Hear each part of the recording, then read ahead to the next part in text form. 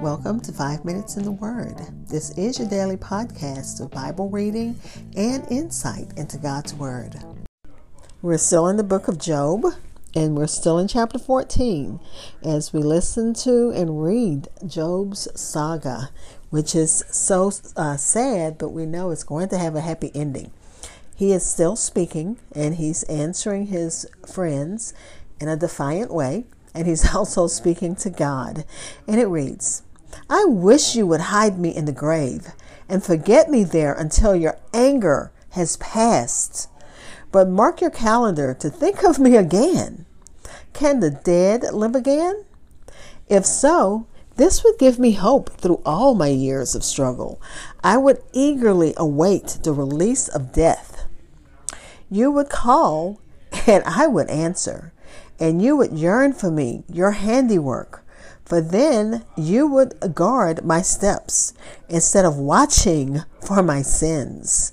My sins would be sealed in a pouch, and you would cover my guilt."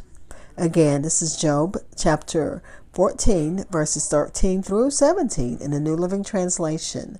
And the commentary title says, Job considers the grave and the afterlife.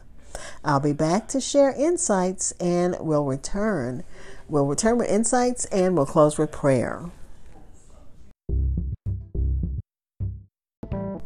Hi, this is Hope Scott. I am your host of 5 Minutes in the Word, a daily podcast which spends a few minutes exploring God's Word. Thanks for listening. If you subscribe and follow, you'll know whenever a new episode drops. Also, why don't you drop me a line and let me know what you think of my podcast? Please follow and like 5 Minutes in the Word on Twitter and Facebook. Again, we're looking at Job chapter 14, verses 13 through 17 in the New Living Translation. In this section, Job longs for the grave and hopes for something beyond. And we know because of the life, death, burial, and resurrection of Christ, there is something beyond. There is resurrection. Job spoke of death as a place of rest, even for the wicked, in chapter 3. The grave is not only a resting place, but a hiding place to the people of God. God has the key to the grave, to let in now and to let out at the resurrection. Job also indicated that those who went to the realm of the dead could not return in chapter 7, but now he seems to believe that there is something beyond the grave. He seems to wish for the temporary asylum of Sheol, of the grave, and that after the passing of God's wrath, that God would restore him. So God would bring him back to life and restore. Job expressed doubt that humanity could regrow like a tree, but now he's saying, maybe I was wrong. He says, if a man die, shall he live again?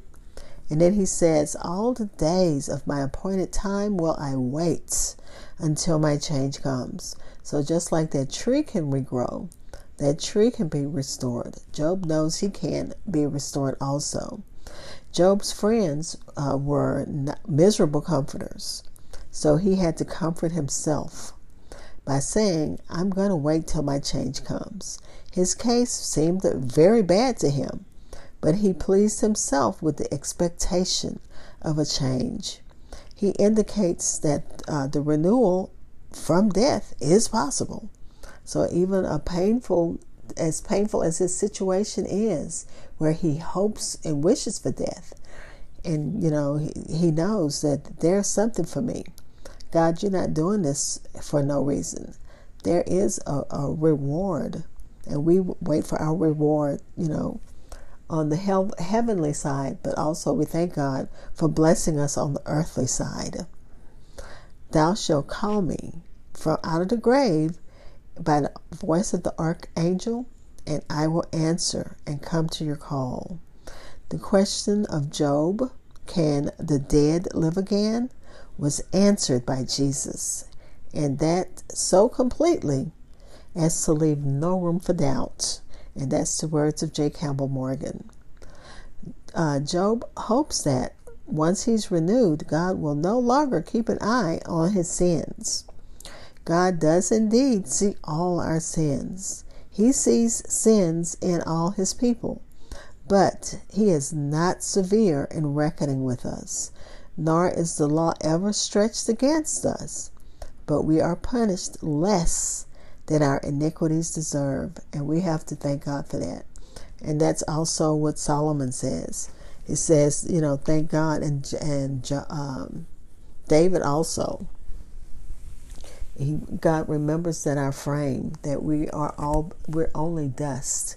So he doesn't treat us. He doesn't punish us. He punishes us like a parent, a loving parent, does a child. That once the punishment is over, then okay, now you can come and have your dessert. You can come back to the table. You can come back to the fellowship. I just needed you to have a time out. So we thank God for his loving care and his handling of us. Because who could stand under his wrath? No one. Let's pray. Father, we thank you for your word. We thank you as Job goes through this part of the story, of his story, where he's considering, is there hope after death? And God, we know in Christ there is hope after death. And we thank you that just as Christ was risen from the grave, we will, at the resurrection, at the last trump, meet you in the air, those who remain. And we thank you for that. God, pray again, as usual, for those who need you in a special way. So many needs, so many desires, so much, going on. But God, you made this world, so you know what's going on in it. We thank you for your hand of protection on your children. Bless those who need you in a special way. In the name of Jesus, amen. Thank you for spending time in God's Word with me. Be blessed.